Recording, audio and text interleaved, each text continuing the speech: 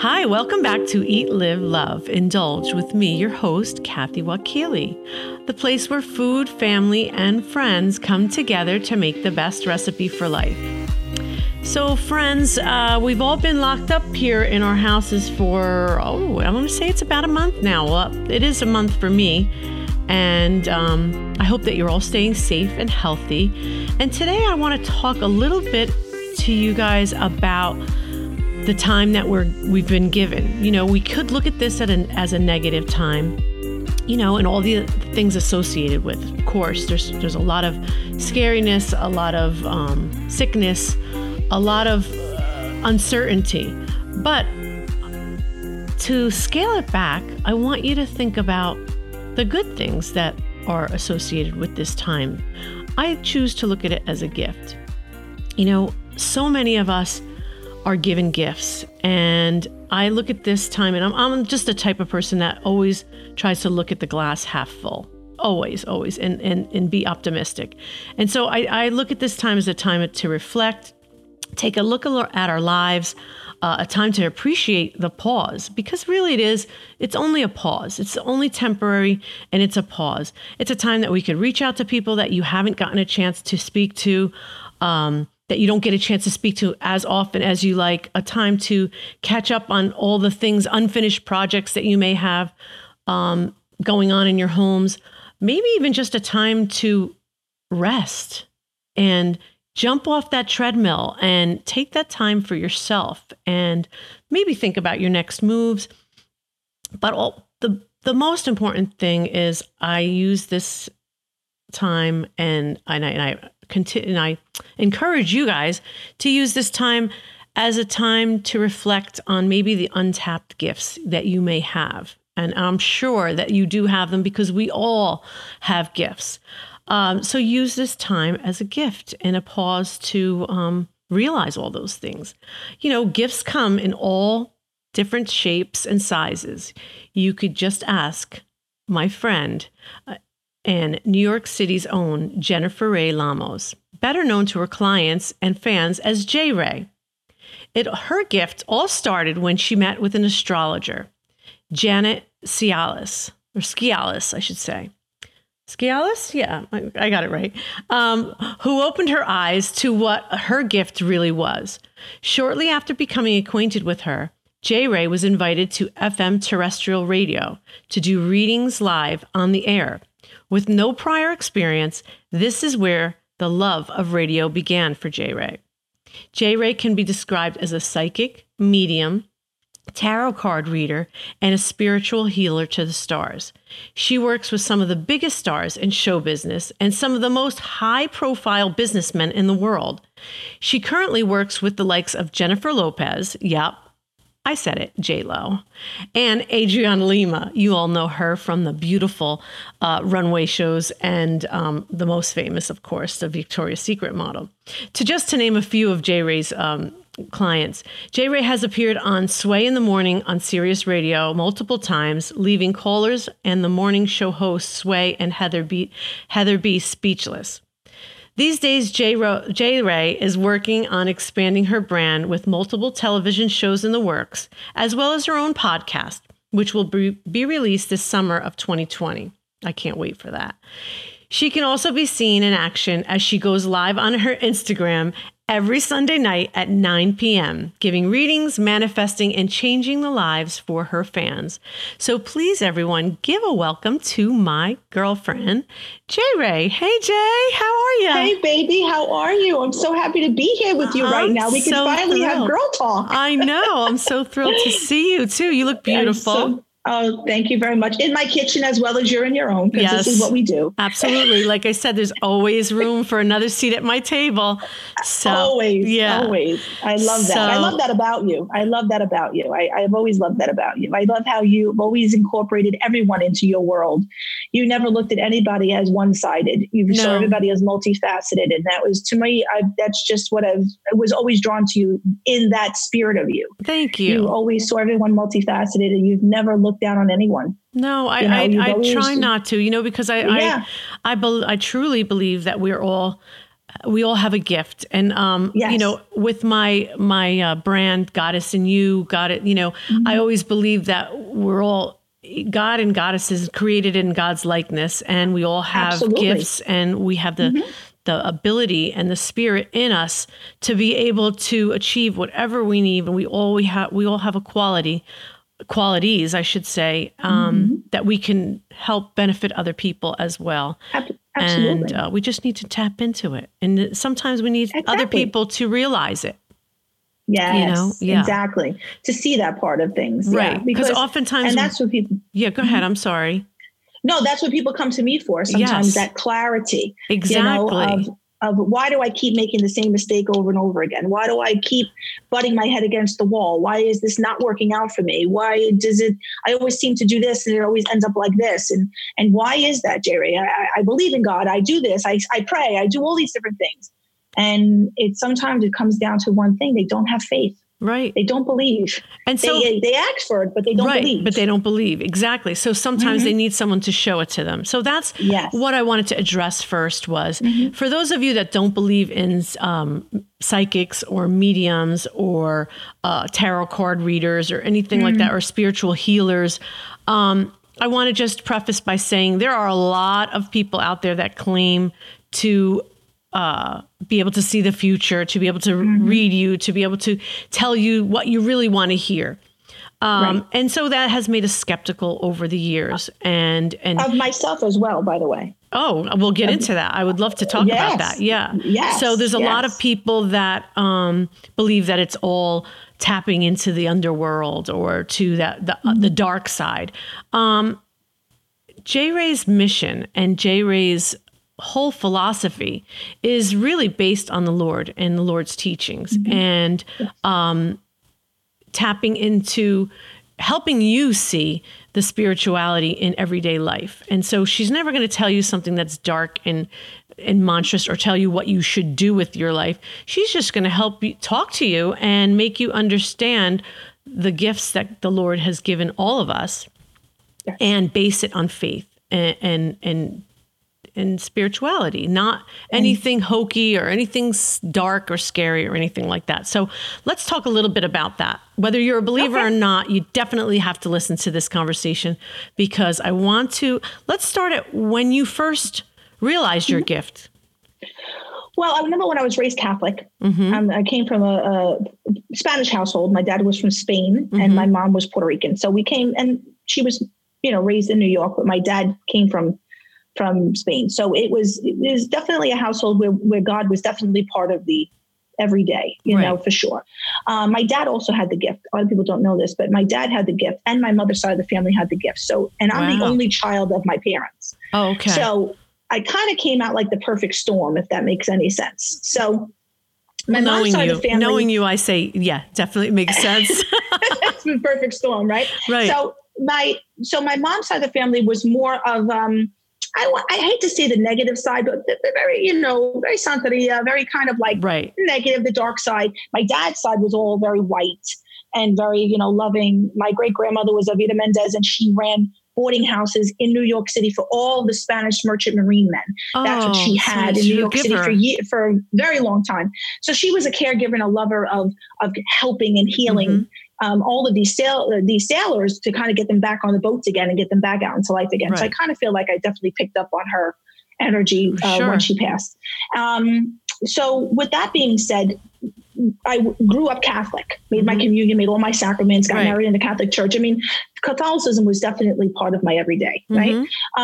So I always believed in God. I just, for some reason, even as a young girl, I didn't understand too much of how can I hear God.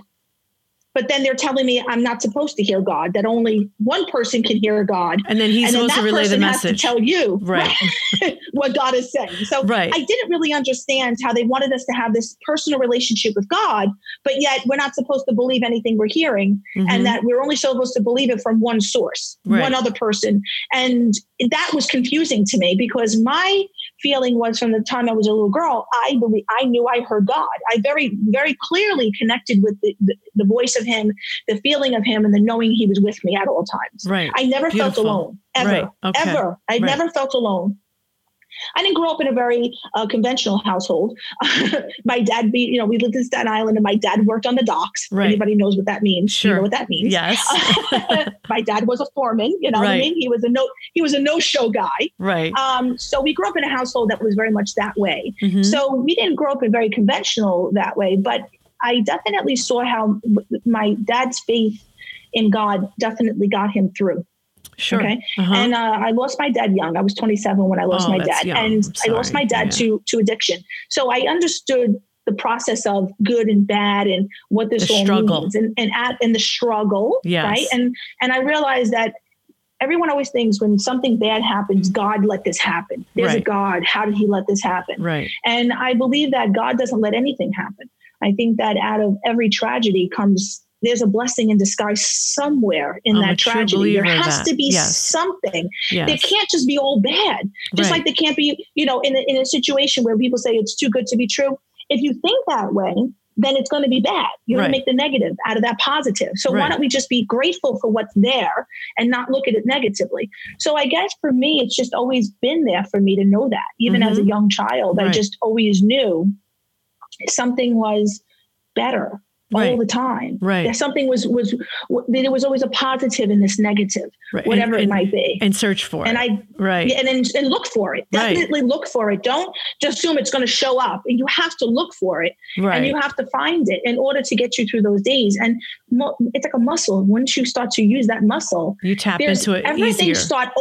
opened up like a flower. Everything just starts to become beautiful. Mm-hmm. Yes. And insightful. I'm a truly believer of that. A true believer. Yeah. Yes. And there's got to be, you went through, my son's autistic, was born with autism. I know your daughter had a brain tumor. Right. And here we are, right? Mothers, why would God give us a child that we know we can't help or do something? Why would he leave us helpless? Right. And instead we found it as our power, right? It became our superpower. It did, because I did a podcast with a friend of mine the other day. His name is Justin Shank, and he talked to me about growth and what was my strongest moment of growth. And I said, well, you know what? I think after each dark time, I realized how much power I really had and how strong I really was. And so anytime there was difficulty in my life, I looked at it that, I never questioned, why is this happening to me? Me neither. I never questioned why. Even my daughter, when she was diagnosed with her brain tumor, she never said, why me?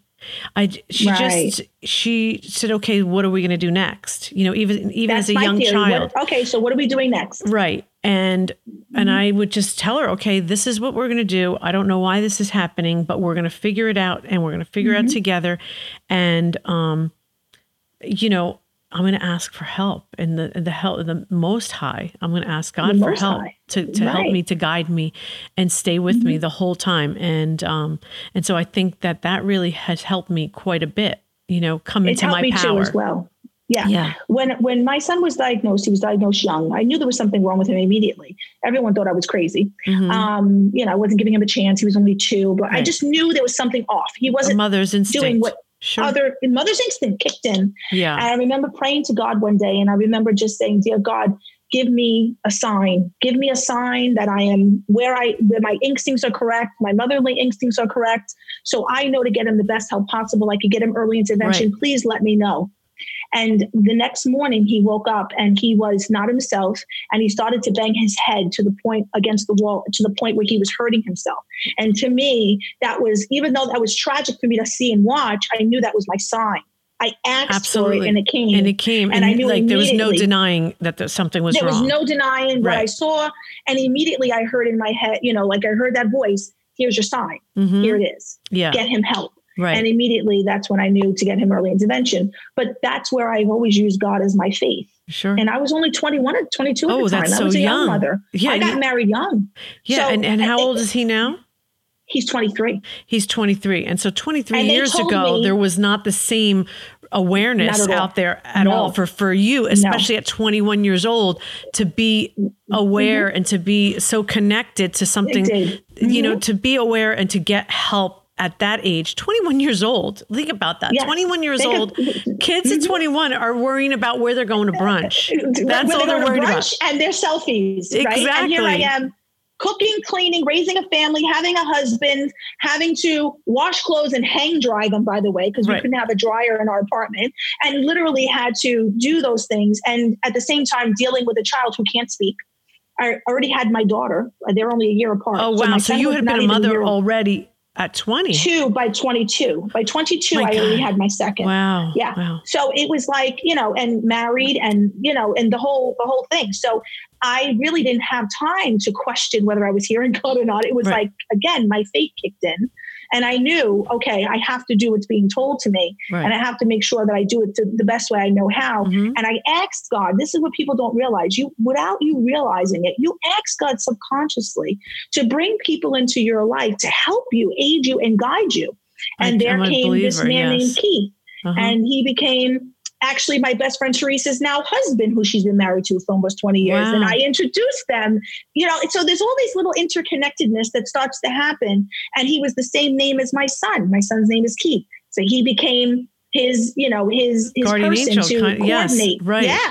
And next thing you know, he coordinated all his services. And next thing you know, my best friend Teresa had just gotten divorced and had an annulment. She was beside herself. And I introduced them to, and next thing you know, they get married. They've been together ever since, have 2 kids. Beautiful and her blessings. daughter comes out with autism. Oh. So it's kind of this interconnectedness that people don't realize. God has a hand in everything. Absolutely. And if you believe that God has a hand in everything, you'll start to see the hand that God has in everything. Absolutely. And if you pay attention to it, you pay attention to it, all the signs are there. You just have to open your eyes. You have to be like awake. But if you're low vibrational, if you're sitting in the victim mode, mm-hmm. if you're sitting in hurt and pain, if you're sitting in trauma, if you're sitting in somebody trying to come over to you to go, I'm going to pick you up, I'm going to heal you, I'm going to make you better, that does not happen. As a healer, it's inside. As me, yes. Right. It's inside of you first. I have to help you tap into it. All I can do is guide you through it. But mm-hmm. if you're refusing to do the work, I can't make you do the work. It's like a personal trainer. Right. You want to lose weight? Stop putting the food in your mouth and start exercising. But he can't make you not put the food in the mouth, and he can't make you get on the treadmill, correct? No, absolutely. He can only show you the way. Exactly. That's exactly. And all I can do is show you the way. Mm-hmm. And be consistent in showing you the way, though. I'm gonna ride you. I'm gonna make sure you're doing the work. Right. There's that's no your doubt job. That's your my job. And when God wakes me up in the middle of the night and says, client A needs to know this, and this today, client A is going to get that message, and they're going to be like, how did you know? Right. Because I can feel you lowering your vibration in fear that this person maybe not come back, or I can feel I can actually feel it. Right. And I have to remind you that if you open up that door, this is what you're pulling out, and that beast is not there. And you know what I mean? You don't, it's kind of the unbaked cake theory. You obviously know this as a cook. Yes. I say that faith is like an unbaked cake. You have all the recipe for a beautiful cake. You have the perfect measurements of flour, sugar, eggs, everything you need for that perfect cake. Right. And you mix it all together, and every ingredient is precise, correct? Right. Every ingredient is precise. Absolutely. God is very, very precise in who he brings into your life and the ingredients that bring you to where you need to be. God is very precise. He will not give you an ounce more than you can handle, or he's not going to give you an ounce less that you can handle. He's going to give you the exact amount that you can handle. Mm-hmm. And if you put it all together and you put it in the oven and you get ready and you put it in the perfect pan and you put it in the oven, the temperature's just right. Everything is in the perfect setting for a miracle to occur. Perfect setting. Right. But then impatience kicks in.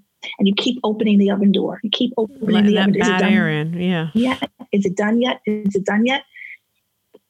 How can you let something cook? How are you going to have faith if you can't let something do what it's supposed to do? You've got to have patience. Let it finish. Let it go complete. Right. And there's a lot of people that pull that cake out a little too soon, cut into it and go, it doesn't taste like what I thought it was going to taste like. How come it didn't come out right? Because you tried to put your hand in it. Right. You tried to interfere. Intervene. Yeah. There we go. A lot of people like to interfere with God's plan, whatever that may be. Well, especially nowadays, I think more so people are so ready for that immediate gratification.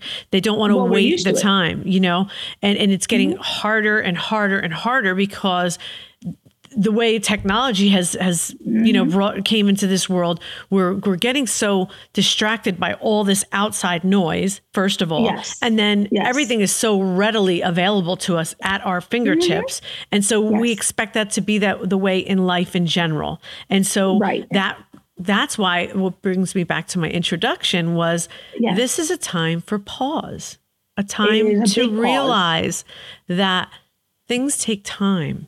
Things take time to happen. And, I'm going to switch gears just a little bit. I just, the only time I've left the house really is in 30 days was to go for walks. I haven't gone to the grocery store. My husband's been doing all that. We designated one person in the household to do that. And so I've been going for walks outside. And from the day, and I do this before this all started. So I noticed so many families walking together. And time is a gift, and they've been utilizing that gift. But watching people, I sit as where I'm sitting right now, my kitchen table have all windows, and I could look out to my backyard, my neighbor's backyard. And what a beautiful sight it is to see every single day his family outside playing. He's got 3 little children sitting, enjoying the fresh air, watching the kids swing outdoors on the swings, playing games with them.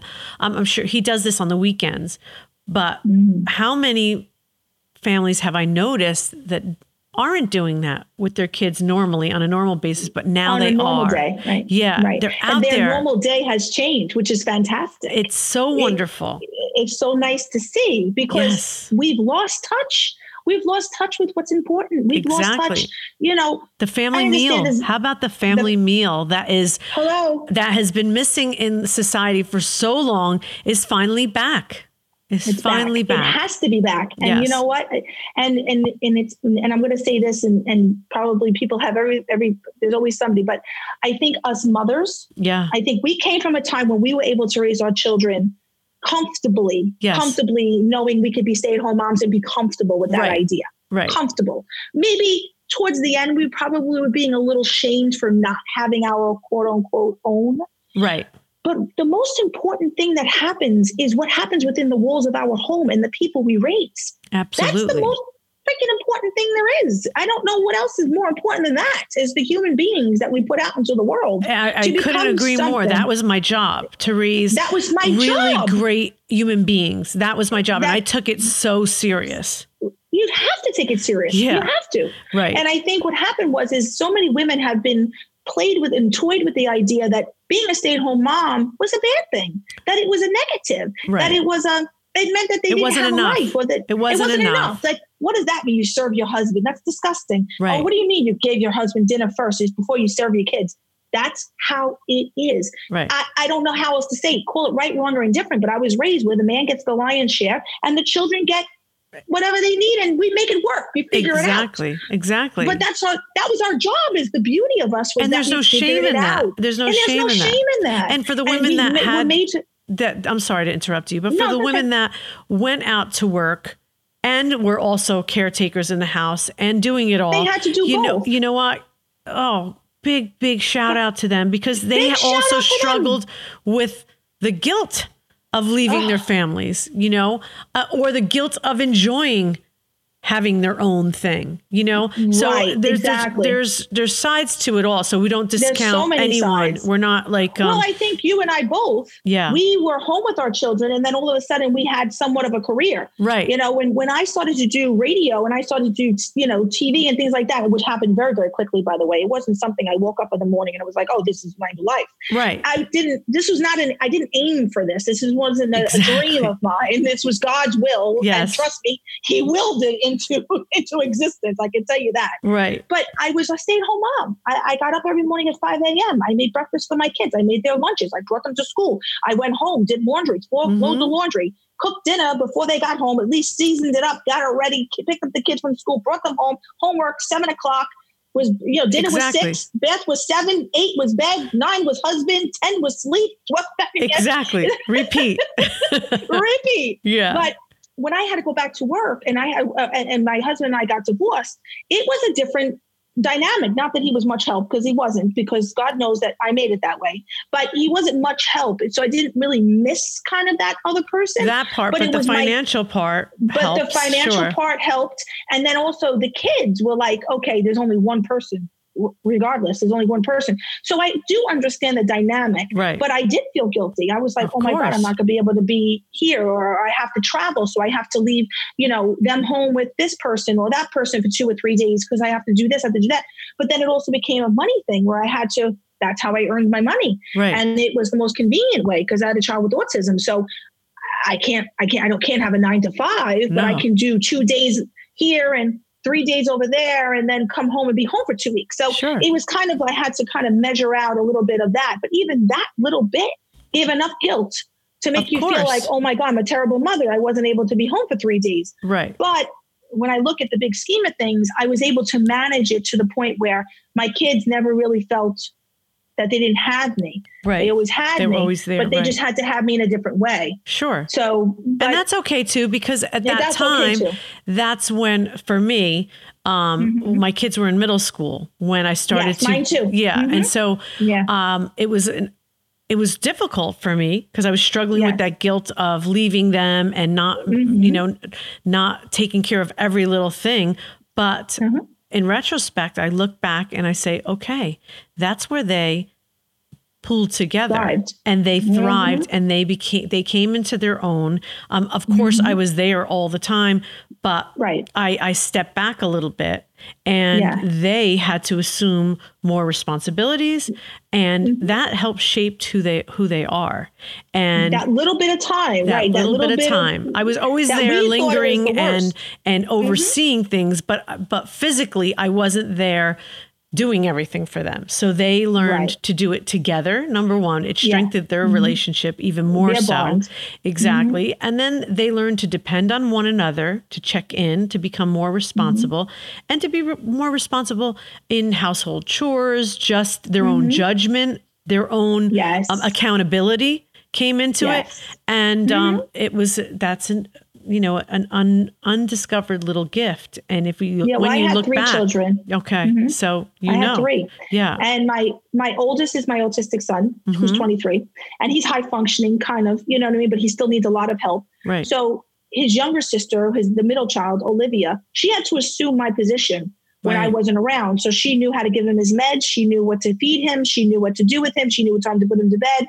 And then the youngest child, the baby, she's 20 now, but she also had to kind of step up into the role. And she's more of the caretaker. Olivia doesn't like to cook. She never did. She never cared to cook. She doesn't really ever wanted to learn. She's one of we call her the princess. She just didn't want to learn. She's like, I'll go to the store. I'll buy the food. I'll do the shopping. She's the delegator. The debit card. She's the manager. That's exactly. Everybody needs a manager. Exactly. And then Liliana would be the one doer around the house cleaning and the doer. And they all assumed their roles. See, they all did that naturally on their own without me, because that's how that dynamic worked when I wasn't home. That's just how it worked. But they all have the gift. All 3 of my children have the gift. They do. Wow. All of them. Yes. And do you know what that's like? Again, let's talk. Woo, there's a lot of personalities in that room. There's a lot of going on. But let's talk about that a little bit. So you've helped them discover that as well, because you've told me in the past that a lot of us are walking around with the gift. We just have it hasn't been discovered. It hasn't been discovered in the way that, see, your intuition kicks in when you are a people person. Your intuition kicks in. You kind of know the person that you can obviously gel with very well, or somebody that you instinctively know, this might not be a person that I'm going to become lifelong friends with, but they're here for a reason. Exactly. You're not judging them. You just know energetically, this is not going to work for me. This is something that's your gift, right? And then your gift is cooking, correct? Right. You don't measure a thing, correct? I usually don't. No. Instinctively. Exactly. Yeah. How much to put in wherever. Right. That's a gift. I have the same gift in a different way. I know by meeting somebody how much trauma they've been in, how much belief they have, how much faith they have. I could see their recipe for how they live their life immediately. Okay. Just kind of by meeting them. My children, I didn't tell my children I had the gift until they were older. Okay. And they kind of found out on their own with people that would start telling them. Like, for instance, my daughter would go to school and I moved them to Tampa, to Florida. So it was kind of a close-knit school and they all wore uniforms, and that's how it was around here. And it was a small community. Sure. And so everyone kind of knew one another. Exactly. And it was a kind of a Bible Belt kind of thing. Okay. So this was not really looked upon as something positive. Again, tapping back into what I said, swinging back, that most people look at it as a negative thing. As a negative. So I was very fearful because there wasn't a lot of Catholic out here, but there was a lot of Presbyterian, there was a lot of Episcopal, there was a lot of Christianity. So it was a different way that I was raised. Right. Okay. So it was really not looked good upon, by the way, here. So when they were older, and then little by little, like their teachers would come to me for a session and whatever, and everything would be hush hush. It was a kind of a little, you know, very underground. And I don't live that way. I don't vibrate at that level. I mean, naturally, I'm a Scorpio, so I do things deeply, discreetly, felt deeply, and discreetly. There's a difference between doing discreet and hiding something, right? And being, I didn't like the sneaky and the hiding part, but I knew God was going to handle that. I gave that to God, and I said, "You figure that part out, because I don't know how to do this. I don't know how to navigate this." You're just being true and honest with who you are, but you weren't shouting it from the rooftops. The rooftops, not at all. No. So little by little, and I remember Olivia Ray coming home, and she was like, "Did you give Miss Doctor a reading?" And I said, and her teacher was Miss Doctor. And I looked at her like, "Oh God, what do I do?" Now, my best friend, Cindy, Pastiello, she's from New York. She's from Brooklyn. And she was like my only other New York friend here. Right. And she was like, "What are we going to do?" It was like as if it was like she just found out her mother was a prostitute or something. I'm like, I don't know what the hell I'm going to tell her. So I said, call it a reading, call it whatever, but Miss Doctor needed me. And she called me and she needed my advice. Right. Did you do the cards? Oh my God, everyone's going to know. My daughter was beside herself. She was 12 and she was beside herself. The hardest time. She was so mad at me. You have no idea. I believe you. Later on, when she was about 16, she found out, because I didn't say anything. I let her be mad at me, by the way. I wasn't going to defend what I did. Right. She had to get over it. I wasn't going to defend it because at the time, Miss Doctor had ovarian cancer. Oh. And I didn't diagnose the doctor, but she had went and I had said, you need to check this a little further. There's something not right. They're telling me something's not right. I don't know what doctor. You need to go for a third opinion, whatever. Needless to say, she went for a third opinion. It ended up being ovarian cancer.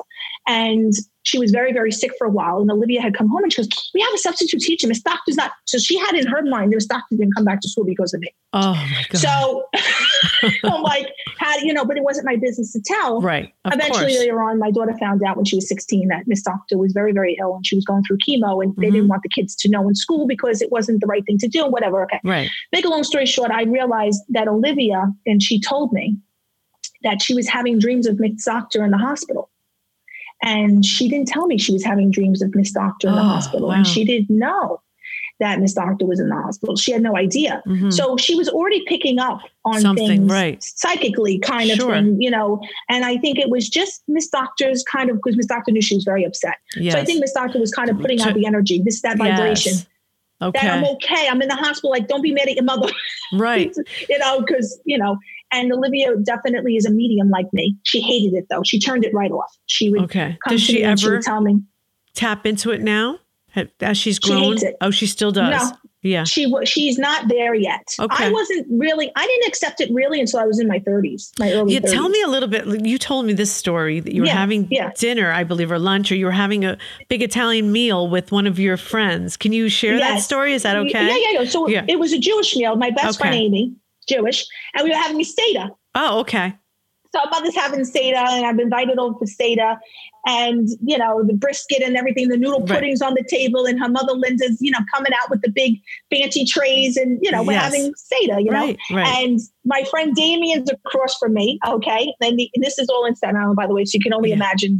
Picture Staten Island and very colorful table, very colorful table, right? Okay, so Damien, my Italian friend, is across from me, and he's directly across from me, and I have Amy's dad to the right of me, by the way. His name is Stephen, but I call him Sammy. Don't ask why. And then I have Amy's between me and her dad, and basically, and Linda's best friend since the time she was kids is at the table. Two couples. Okay. So they're much older. One couple, terrified of me, knew I was coming to Seder, was actually contemplating not coming because I was going to be there. Because she was afraid of you because she was just afraid of you? I'm going to tell them that, just afraid that I'm going to tell them something bad. And okay. You were already known to be, have a gift. I was already known to have the gift, but it wasn't something that I talked about. It was kind of, they knew it, but it wasn't like, come for dinner and by the way, give us all a reading. It was come for dinner at Seder. Right. You're my friend. Sure. Yeah, exactly. Come for dinner, everybody, whatever. So, but Linda, before I had come, Linda says to me, listen, I'm having everybody over. Tell your peeps not to talk. Okay. I know sometimes you do things and just whatever happens, just no matter what they tell you, excuse yourself from the table and go somewhere because Vinny wouldn't be able to handle it. Vinny was one of the guys, one of the couple. Okay. So I was like, no problem. Sitting there. Now, Damien too was like, please. Now, Damien was a huge NYPD detective. Okay. Yeah, be quiet. Don't say anything. And I usually am, but I don't know, that particular night, they must have known something I didn't know because I was whatever. So Stephen, Amy's father, is sitting on the side of me, and he was telling me about how he was persecuted as a Persian and a Jew and blah, blah, blah. And he's going through the whole story and, whatever. And then all of a sudden I looked and I said, well, and it just came right out. I said, well, I was like, well, you have 3 kids, so you understand now. Mind you, he has 2 children. So I said 3 kids. So then Amy goes, what are you talking about? Me and my brother are sitting at this table. What do you mean? Me and Brian are sitting right here. Oh my God. So her father goes, well, my first child, we don't know exactly where they are. Oh my God. Linda hits the tray hits the table. The forks go flying. Oh my God. Linda runs into the kitchen. I don't know what's going on. I didn't even realize I said 3 kids. It just came right out of my mouth. I didn't even realize I said it. And next thing you know, Amy goes, what? And he goes, yeah, it's a girl. And she goes, excuse me? Now, Amy's 46 to 47 years old at the time. She's like, excuse me? How do I not know you? And you're my father. How do I not know these things? So then he says, well, before your mother, I was engaged. And, she goes, excuse what? Like you were engaged. He's like, I was engaged to someone else. I was promised to someone else. And I fell in love with your mother, so I had to let her go. But then I later on found out that she was pregnant and that she had a baby, but then she married someone else. So I don't know if the baby's mine or not. And I never got to find out. This was 53 years ago. Oh my God. And the whole story happens at Seder dinner. Yeah. Damien's kicking me under the table. Like, didn't I tell you? Shut up. Shut up. That's hysterical. And Amy's like, we are never, so Linda, of course, did the whole, I'm never inviting you again. Oh my God. Never again. Whatever. And then the next day she called me. She was like, you know what? It was time the kids knew. It was kind of it was a secret that was not necessarily needed to be a secret. Right. It was it wasn't shameful. Which is so crazy is Amy always felt it. She would always say to me, my parents are not telling me something. Oh, wow. My parents are not. So she always, as a child, she said she felt something. She knew something was off. So now she's like, well, now you're going to help me find my sister, apparently, because I was like, well, listen, I'm not that psychic. I can't find, but but for whatever reason, it brought Amy and her father closer because that was in between them. And now it's not. It was an invisible barrier that she didn't understand that was there. She said, I could never get close to my dad. Because he was probably always cautious that it would come out the wrong time.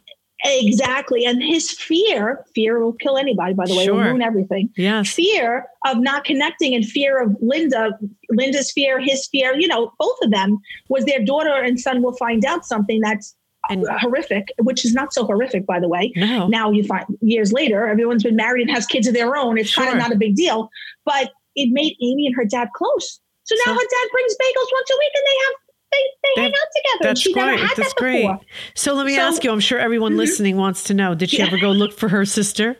She did. Oh, great. We went looking somewhere in Brooklyn, because the trail left in Brooklyn. The dad did some research of his own. Once Facebook came out and stuff like that, he thought he could, but it just never panned out. Okay, but I told Amy, whatever's meant to be is meant to be. And if she, but you were meant to know that.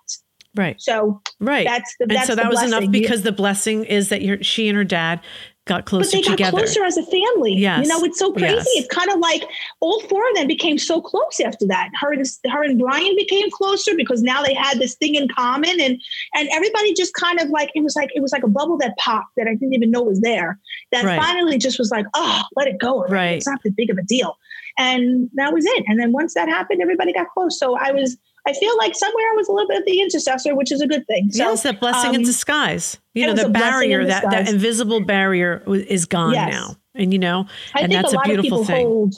Hold a lot of things inside of them they don't realize. That is not such a big deal. No, no, it right. Really isn't. You're right. It's kind of, it hurts them more than it realizes it helps them. They think they're doing something good for the family or doing something good for everybody else by not telling them, when really in all reality, you're only preventing yourself from getting the help and the love and the understanding that is needed, the watering that's needed to help that situation, whatever it may be. Sure. A lot of times we put so much stress on something, and then as soon as that is gone, it's over. It's over, and you can move on. Yeah.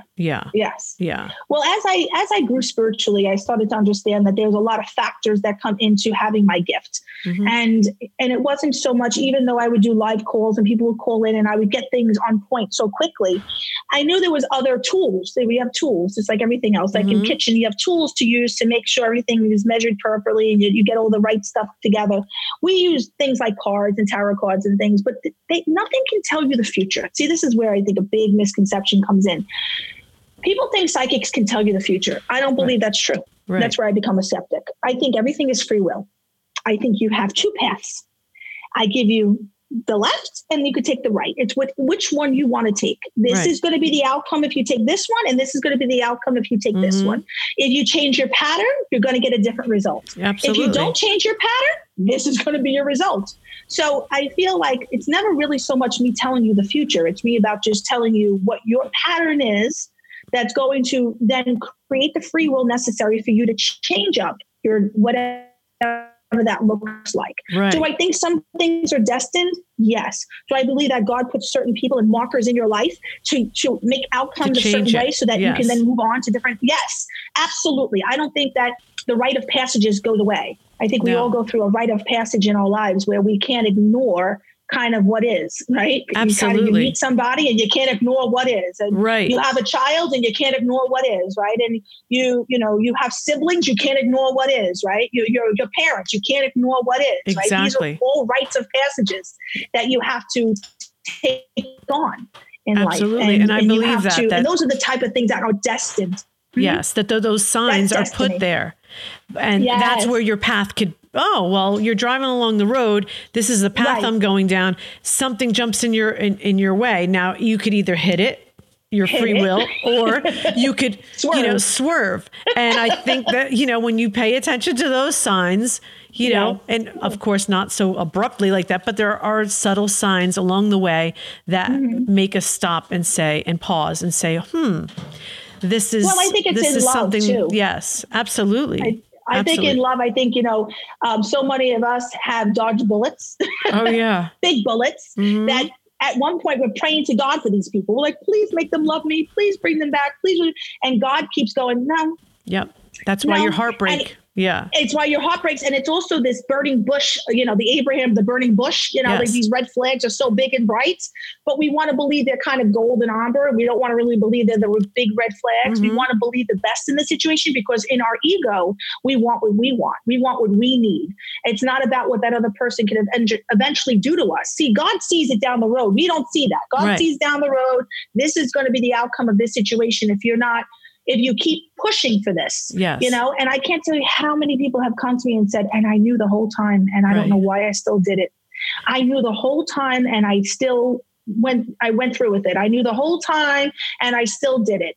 And I said, okay, well, we could take two things from this. Either this is going to be a learning lesson, or you learned the lesson, you're done with it, or we're going to keep repeating this, Yeah, because God will keep throwing those obstacles for you to learn that lesson. Yes, until you learn. Yeah. So eventually I learned that everybody kind of, even though a zodiac sign, everybody has zodiac signs, and, everybody's born in a sun sign. And sun signs is basically just basically who you are, the sun sign you were born under. Okay. Right. So like you're a Libra, I'm a Scorpio. Everybody's born under a sun sign. Every 30 days or every 28 to 31 days, the calendar changes. Jay, tell me a little bit more about the sun signs and the zodiac. So the sun signs, so zodiac signs are a great way to kind of getting a basis of who you are personality wise. Kind of when the sun was in that sign. Okay. And for every 30 days, and it's 12 signs, just like 12 months. Everyone thinks we have this 13th month or this 13th planet. That's not true, by the way, if anybody's listening. It's just another reason to throw us off kilter, but it's just the 12 signs. We have the 12 houses in zodiac. But we only have 9 planets. And we tend to, with astrology is a great way of kind of knowing your spiritual DNA. Okay. It gives you a good basis. Sure. So there's the sun sign, when the moon, your moon sign, and then your rising sign. Okay. So your sun sign, basically where you fall under, you're a Libra. Right. Your moon, I would only know that by knowing your birth date and your actual location. Okay. So I could tell you that and you could tell me? Yeah. Okay. Yeah. Right. Okay. So I'm, what did you say? The actual date? Well, give me your actual birth date. So that's October 4th. Yeah. 10/4/65. Okay. So 1965. I'm also going to do your numerology. So okay. And I was born in Paterson, New Jersey. Okay. And what time? Do you know? I think it was in the afternoon. I'm pretty sure. I would know exact time in order to get your rising sign, but I can get a lot just with this. Okay. Okay. So I can get your moon sign actually, and I can get first I'm going to tell you your numerology. So there's numerology and astrology. Okay. Numerology came before astrology. The reason why that is because in order to have astrology, you have to have numbers. So numerology came before astrology. Okay. Numerology is probably the oldest way of looking at people. Right now, you're 10 plus 4 plus 19. This is how we do it. 10 plus 4. So if anybody's listening, they can do this at home. Plus 19 plus 65. It comes to 98. So now we're going to take that 98. We're going to go 9 plus 8 is 17. So now we got to reduce it down again. Okay. So we go from 1 plus 7 is an 8. So you are a life path 8. That never changes, by the way. 8 is abundant. 8 is infinity. Okay. So, and 8 also means that you tend to wrap yourself up kind of in intertwined, which you are. You're a mother, you're a connector, you're a natural connector. You're somebody who likes to bring people together. You're all about the dinner table. You're all about, all of those things. So I feel 8 suits you. And that's so funny because I don't like hard angles. I don't like square angles. It's that's so funny. Yeah. So now I'm going to tell you what person year you're in. So you're a 10 plus 4, which is the day you're born, plus 20, plus 20, because we're in the year 2020. Right. So actually on your birthday, right now you're a life path 8 in a personal year of an 8, right? Which is destiny. So something in this year you're destined to do. Okay. Okay. So when your life path number and your personal year number lines up, you're destined to do something that's going to be your marker or your trademark in your life. Like I did this in the year during quarantine, or I created this during this time, or whatever it is. During the year of 2019, from your birthday, from 10/4/2019 to 10/4/2020, you're going to create something in your life that's going to be considered destined. Wow.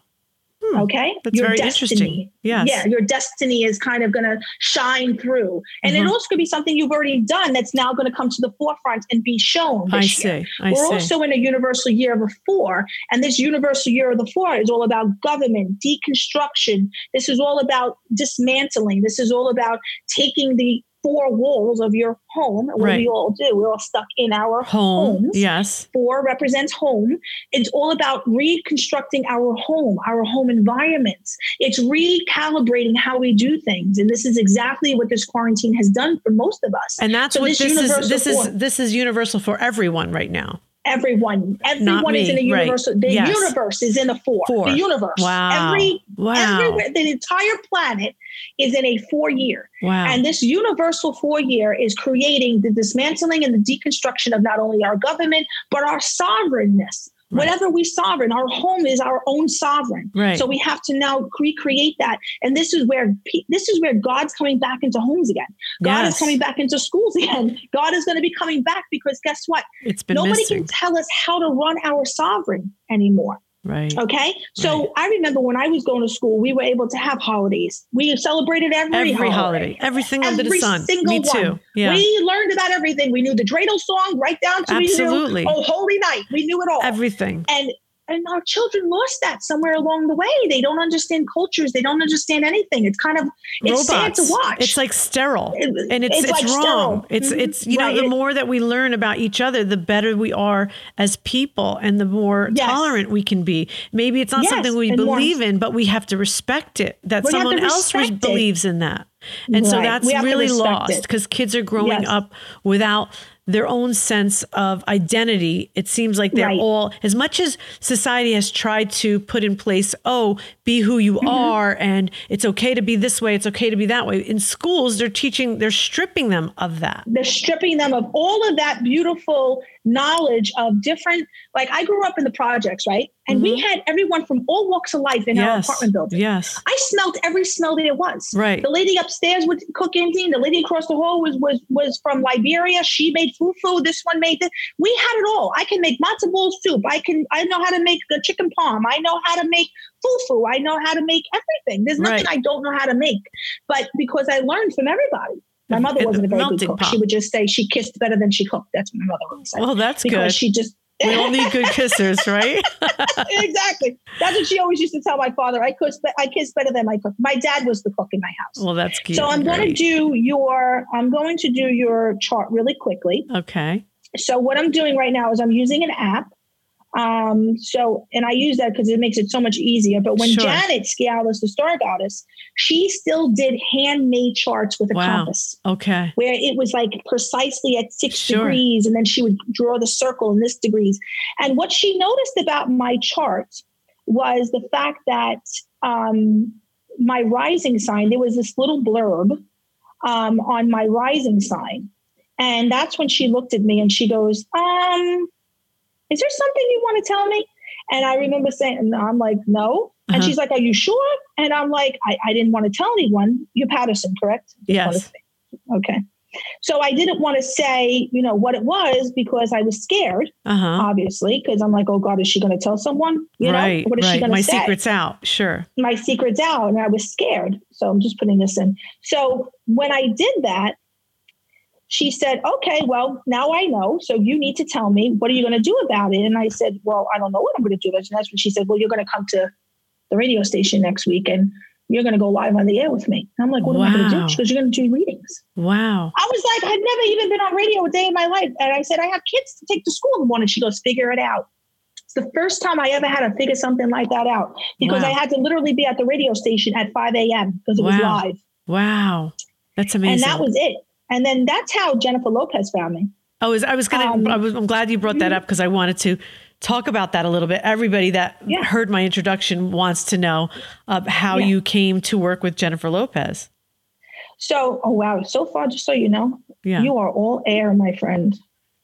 Really? You are all air in your chart. Yes, you are. Is that a good thing? This is amazing. You know what it is? You're very intellectual. You think things through. You know how to... You're a thinker. You're a big thinker. Almost you overthink probably. Sometimes, sure.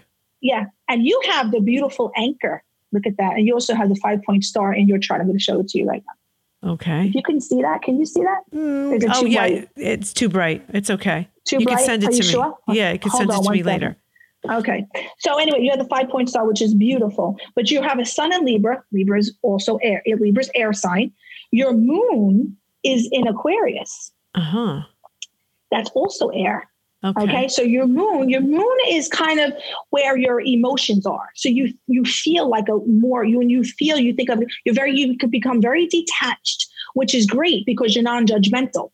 Right. See, that's where the non-judgmentalness comes in with you because you can think of how someone else might feel. You can see the black and white of it all. Right. You're not all in your feelings. Right. Okay? No, I'm not. I look at every side. That's where sometimes Libras could come off wishy-washy, they say, because, you can't take a stand. Well, I see my point. that right, obviously, but I also see somebody else's point. And so I try to go forward in that manner because I don't want to ever judge, or I sympathize with other people and what they're going through. Exactly. And your Mercury is in Libra. So you speak also in balance. So you know how to balance out your speech, your talking, you know how to give the good first and then the bad. Well, I'm going to tell you what you do great first. Then I'm going to let you know what you do bad. Right. Okay. Right. Your Venus is in Scorpio.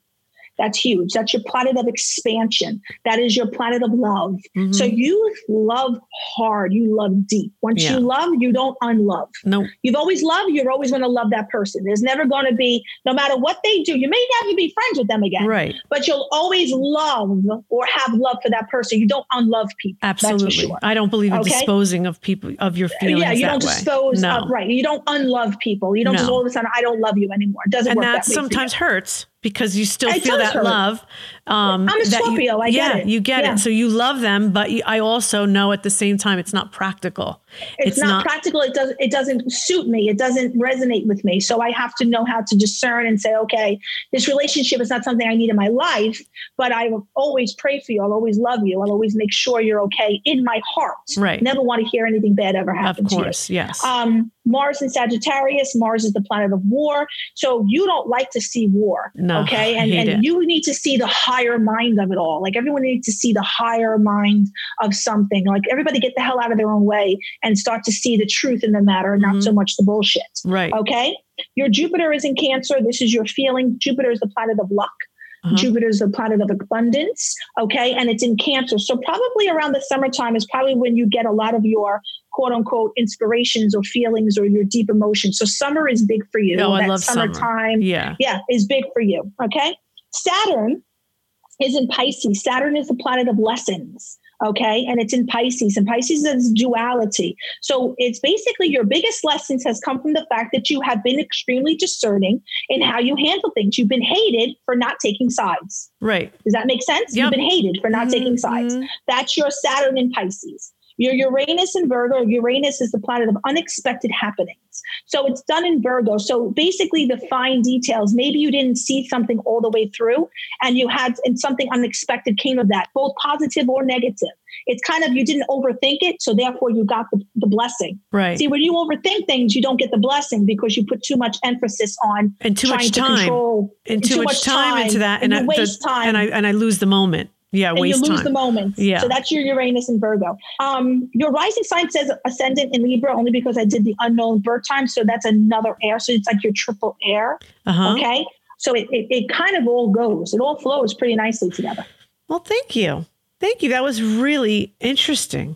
Very, very interesting. You're what very welcome. I think our vision's becoming clear. I think we're actually resonating and vibrating at such a wonderful vibration. A higher vibration is where we need to go, which is basically we're tuning out all of the, I say cacamielda. We're tuning out all the cacamielda in our lives. We're tuning out all that white noise, all the chatter, that negative chatter of who thinks what or what thinks who said this to where we have to go and where we have to be and where we have to be seen and all that other stuff. Oh God, please. Let me tell you something, Kathy. And I've had this gift my whole life and, never thought in a million years I'd be out there in the world and work with Jennifer and work with, Adriana and just work with the most amazing businessmen you've ever met in your life that make billions and billions of dollars that they call me and they trust me. Yes. With my final say of how a contract should be written or what should be done or how much money they should give over to somebody or whatever.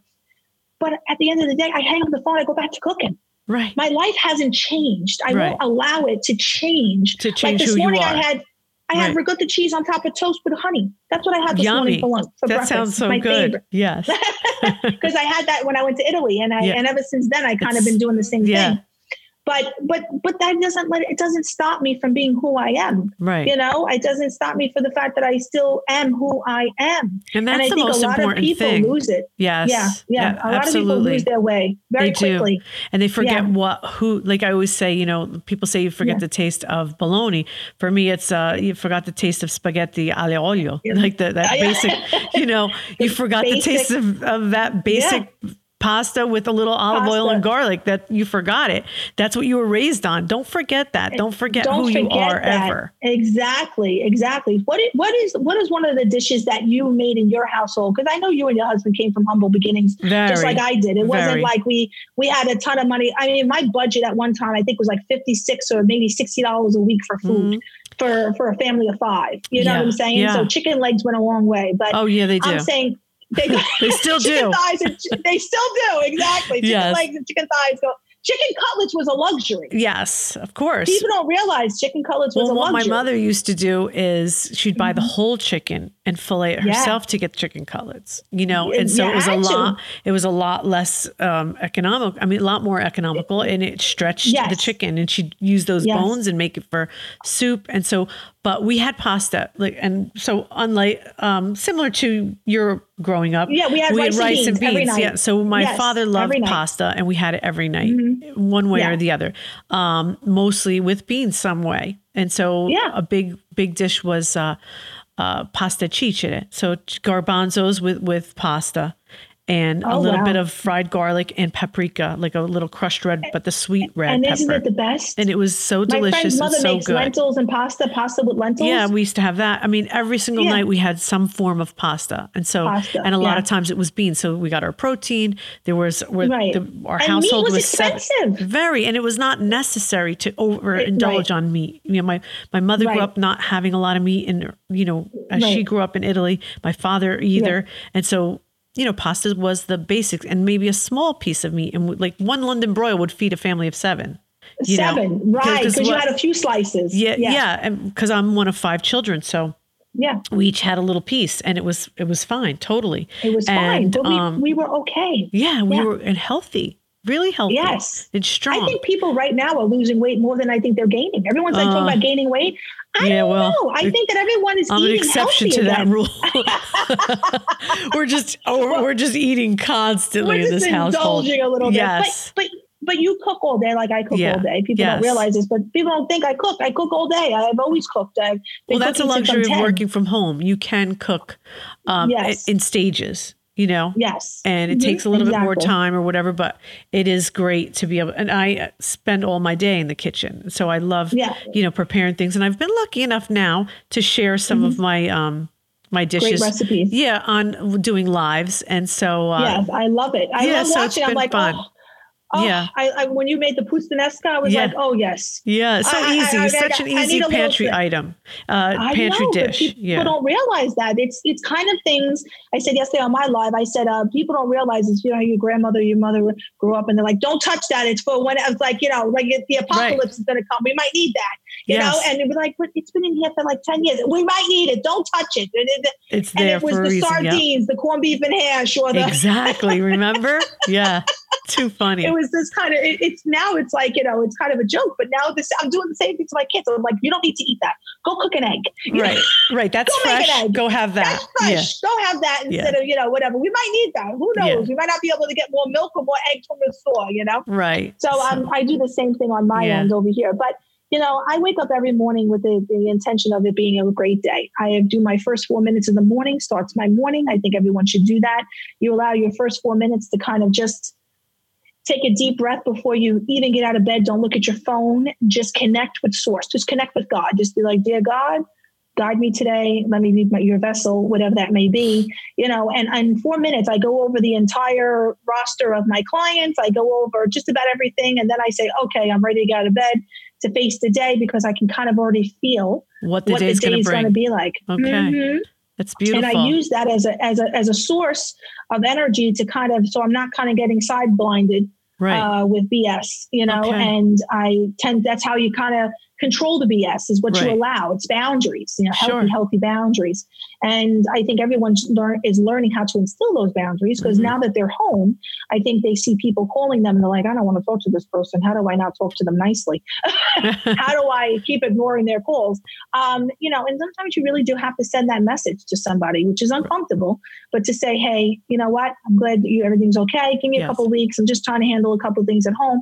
Kind of prepare yourself to have that conversation with someone that you know lowers your vibration. Right.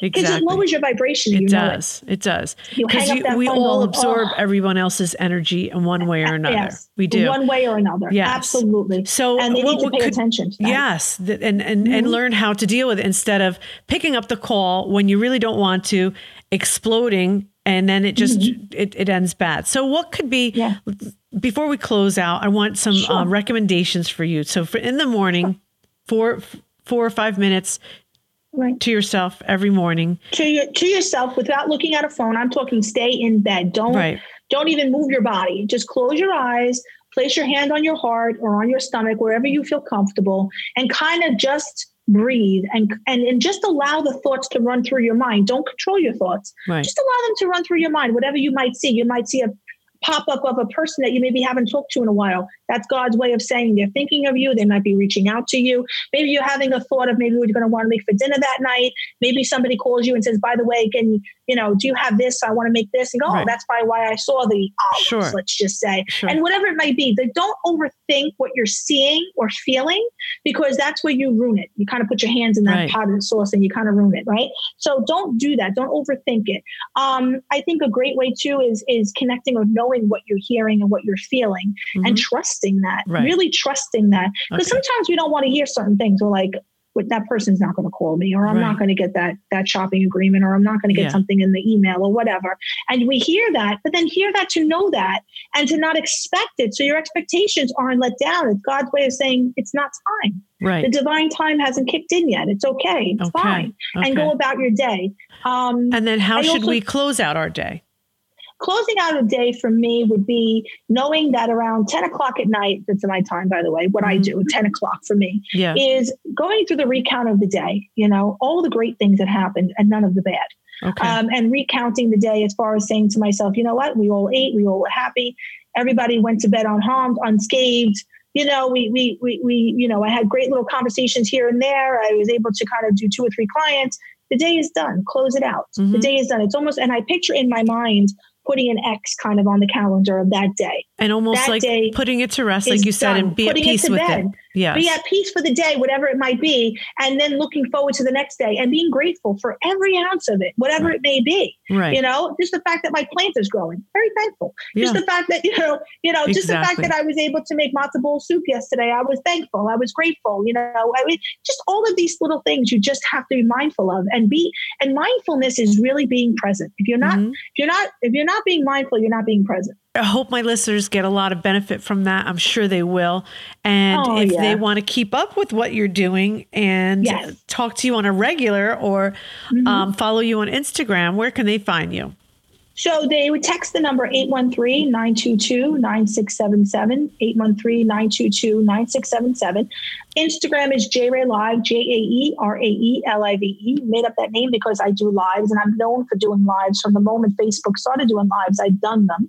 I was probably the pioneer in doing lives psychically, kind of doing readings on air. So JRae Live, JERAELIVE. They can usually send me every Sunday to Monday night, depending on which week it is. And they can get me right there on Instagram. And right there is the book button. There's a button that says book. Awesome. And they can go ahead and book a session right then and there online, which is fantastic. I only read on Tuesdays and Thursdays. I am retained by a lot of my clients where they, I have to be available for them 24/7, basically. So Tuesdays and Thursdays are my carved out times for just one-on-one sessions. Right. Okay. So, and I don't do more than 30 minute. Yeah. I don't do more than 30-minute sessions though. Okay. And I will have that JRae, your Instagram handle on my, in that information on my, in my show notes, friends. So if you click in the show notes, you'll be able to find where it'll take you directly to JRae's socials. So JRae, this has been amazing. Thank you so much. Well, thank you for having me. I adore you. I think you're wonderful. You too. You're a doll. I think that you are an amazing mother. I think you're an amazing wife. I think that you really make the best of every situation, and you make it known for people that there is hope. At the end of the tunnel, there's hope. There's definitely, listen, nothing is ever perfect, but we're imperfectly perfect, correct? And we try to make the worst, take whatever worst out of the situation and try to make it perfect. And try to make it as perfect as we possibly can. Exactly. But we already are perfect. God has made us perfect from the moment we're born. We're yes. already perfect. So I love that. I love how we're ending this. Yeah. Yes. With that note. Well, I love you very, very much. Have a wonderful day. Thank you. And I will love talk to you very, very soon. Okay. Thanks so much for joining me. You're Talk to you soon. Baby. Talk to you soon. Bye-bye. Bye. Bye. Bye. Thanks everyone for joining. I hope that you all stay safe and healthy. And I hope you enjoyed this interview with J. Ray. She's a doll.